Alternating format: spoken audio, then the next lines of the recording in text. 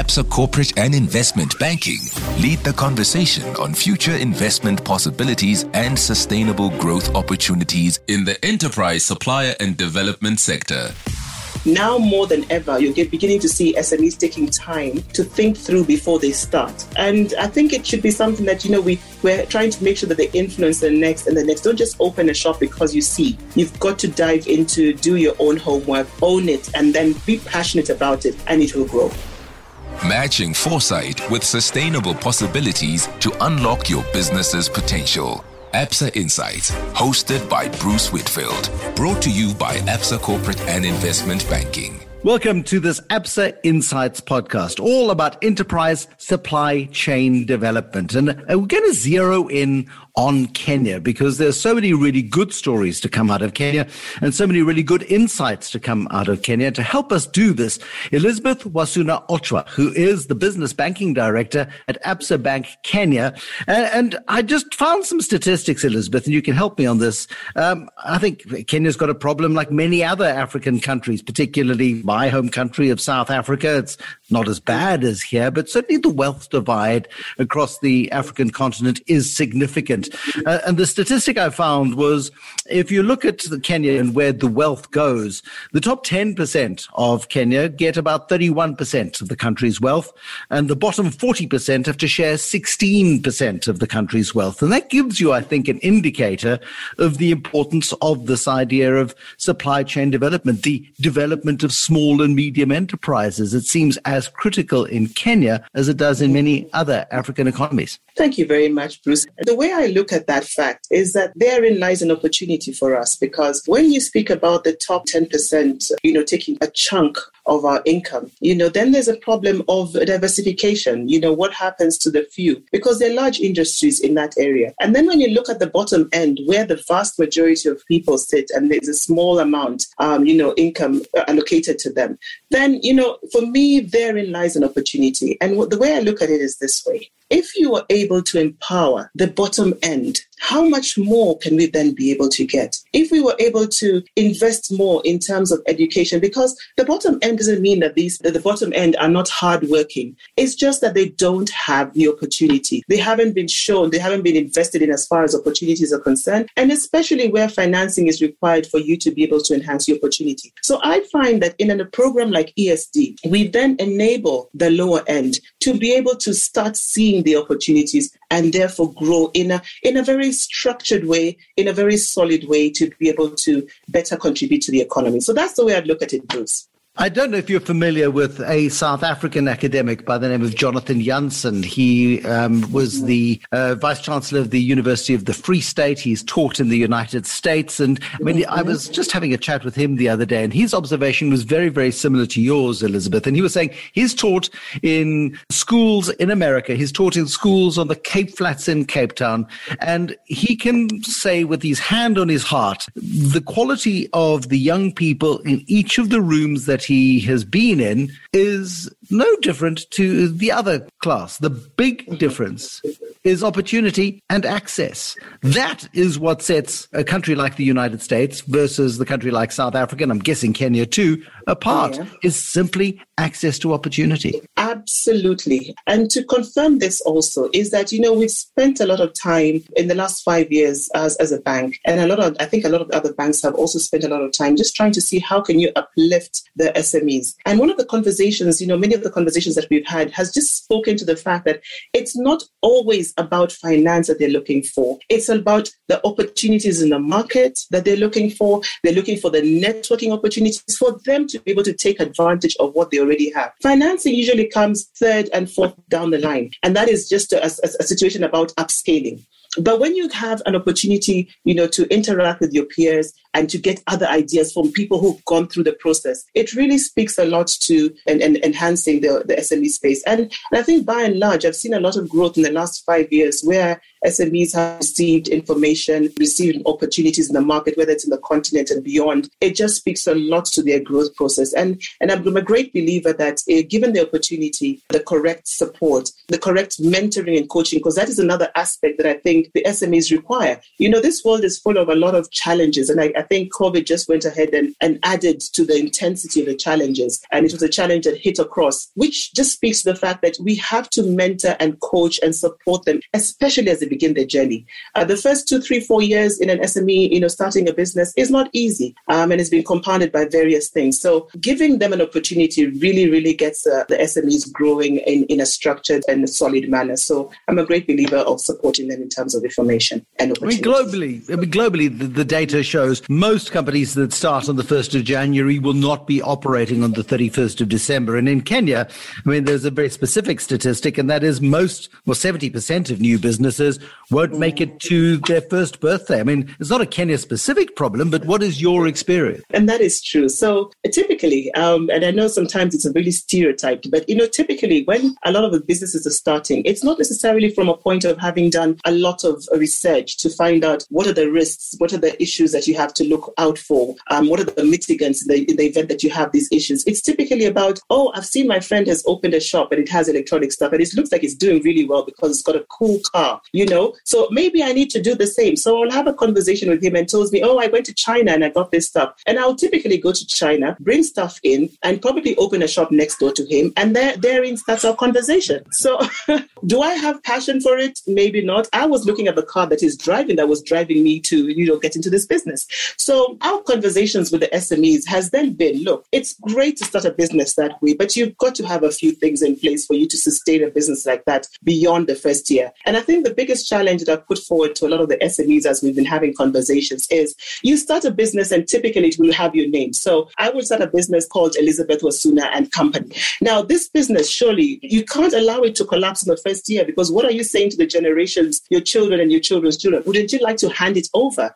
And I think that in a lot of ways has triggered a conversation around how can I make my business more sustainable, and has sent us back to, the learning environment where there's more demanded of us as banks to provide in terms of how do we have a more sustainable businesses? What are the typical issues that we see in other businesses that would allow us to be more sustainable? How can I not start like 5 or 6 businesses? How can I consolidate into 2 because that is what I have capacity to do, and things like that. So it has triggered a lot of conversations, which is good because now more than ever, you're beginning to see SMEs taking time to think through before they start. And I think it should be something that, we're trying to make sure that they influence the next and the next. Don't just open a shop because you see. You've got to dive into, do your own homework, own it, and then be passionate about it, and it will grow. You've set up an entire ESD program, of course, and you've got corporate clients, you've got these emerging businesses, and you've set up an enterprise supply chain development program. Take me through the details of that. So enterprise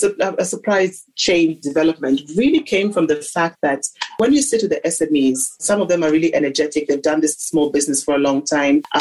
Sometimes they get opportunities, sometimes they don't. They've struggled with cycles of how can you make a sustainable business, despite the fact sometimes you can actually see that they've invested in the fact that they've set up, a business that ordinarily would be a good business. So then on the flip side, we have a lot of corporate clients who in the traditional way of doing business would just allocate business to the larger companies that are really well established and, therefore have been their traditional partners for a long time. And when we sit and say we want to develop, as a bank, as an institution, we want to support the SMEs, we're then asked and influence some of these corporates to say, please, would you like to take some of these, SMEs because they're good, train them, support them, subcontract them, handhold them, because therein lies an opportunity for us as a bank then to support them, because we do know that the anchor contract belongs to you and you will support them accordingly. So it was just to influence that decision to say, can we now take in more SMEs, more women-owned enterprises so that we can develop that area and make sure that they can then stand on their own and,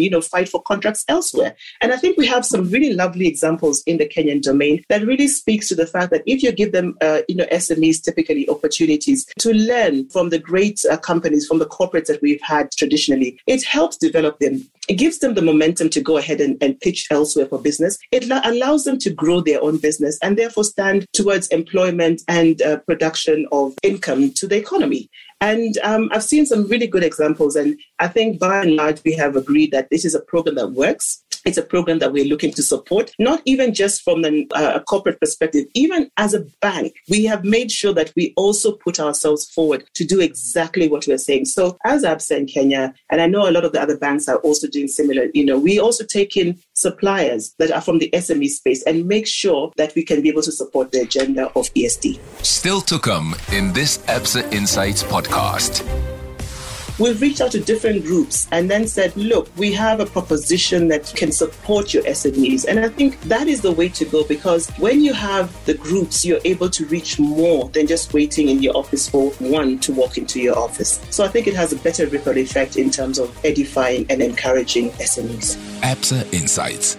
How, though, do corporates generally respond when you approach them with this idea? But for many, might feel a bit like turkeys taking a vote and saying, yes, we can't wait for Christmas. They're creating competitors of the future. Yes, it's good for the economy. Yes, it's good for jobs. Yes, it's good for growth. Ultimately, better news for everybody. But if I'm judged on a quarter by quarter or a 6 month by 6 month or an annual basis in terms of my performance on my own balance sheet, by turning attention to my potential competitors, I'm undermining myself, certainly in the short term. Do you get much pushback?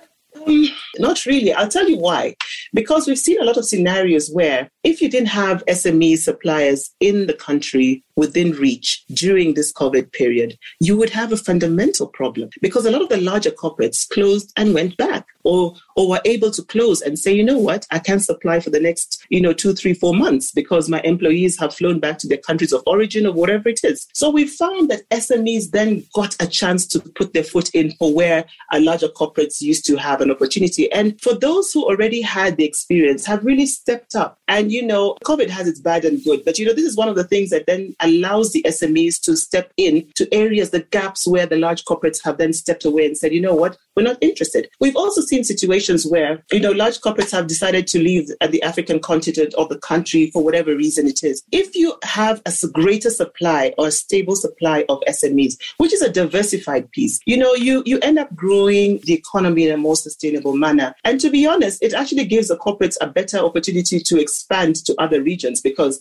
once you're able to have, competition, and we're always looking for growth, why not reach out to the next country and the next region and move forward? It's not always about staying in one place. The African continent is still an open playing field. So I can't see any corporate really coming and telling me, no, I don't think I have an opportunity. And remember, it's become a social responsibility thing. Everybody wants to say, and a lot of corporates want to, say that they have a hand in developing SMEs. They have a hand in developing the economy. And this is one of the things that we've then challenged them to do. But I think for more accountability purposes, we've then said, look, right now you have perhaps 2% or 3% SMEs in your area. Could you give us a view of what it would look like 5 years from now? And, by and large, a lot of companies are coming back and saying, yes, we do understand where you're talking, what you're saying.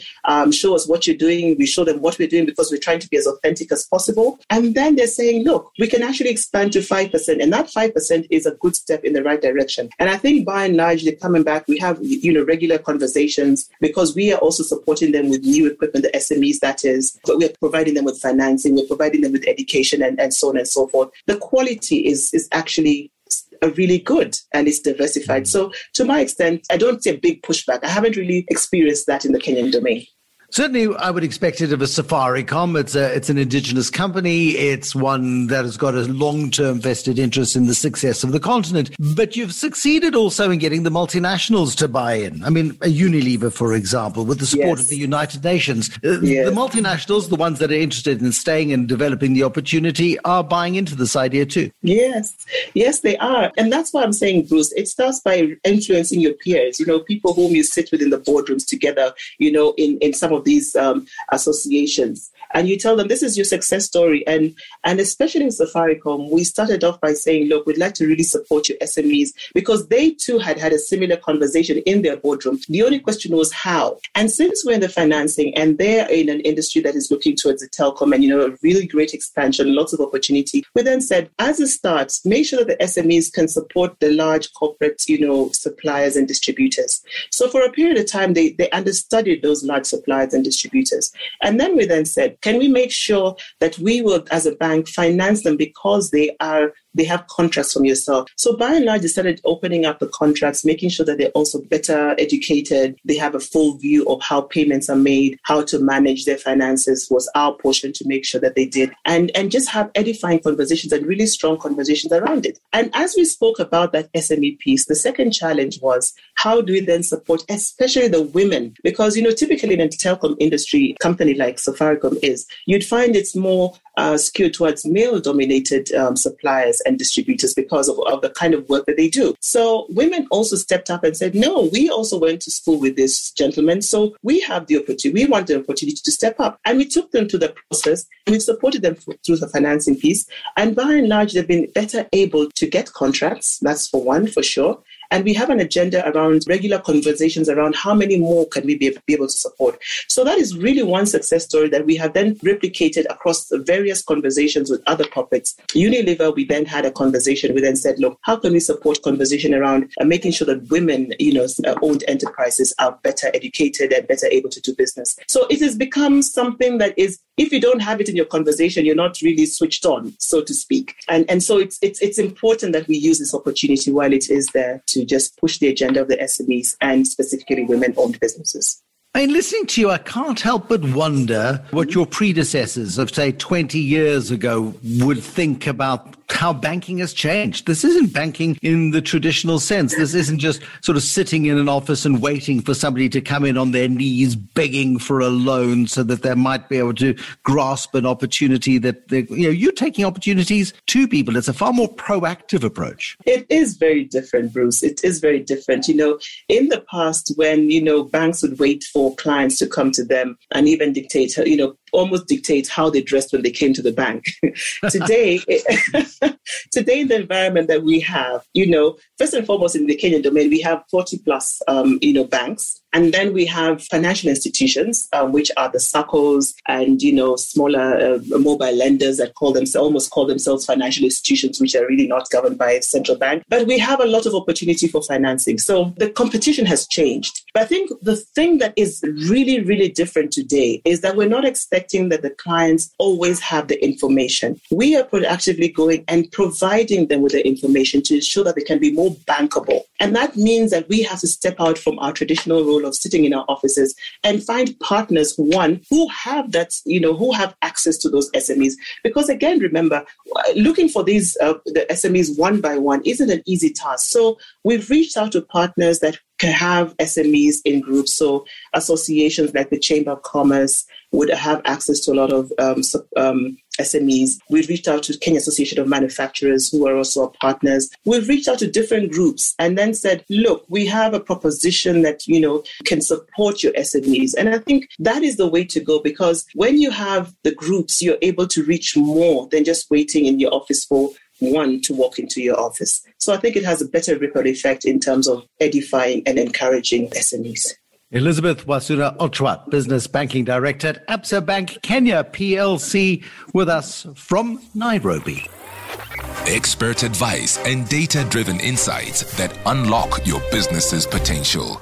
Absa Insights, matching foresight with sustainable possibilities. Brought to you by Absa Corporate and Investment Banking. For more, visit absainsights.co.za.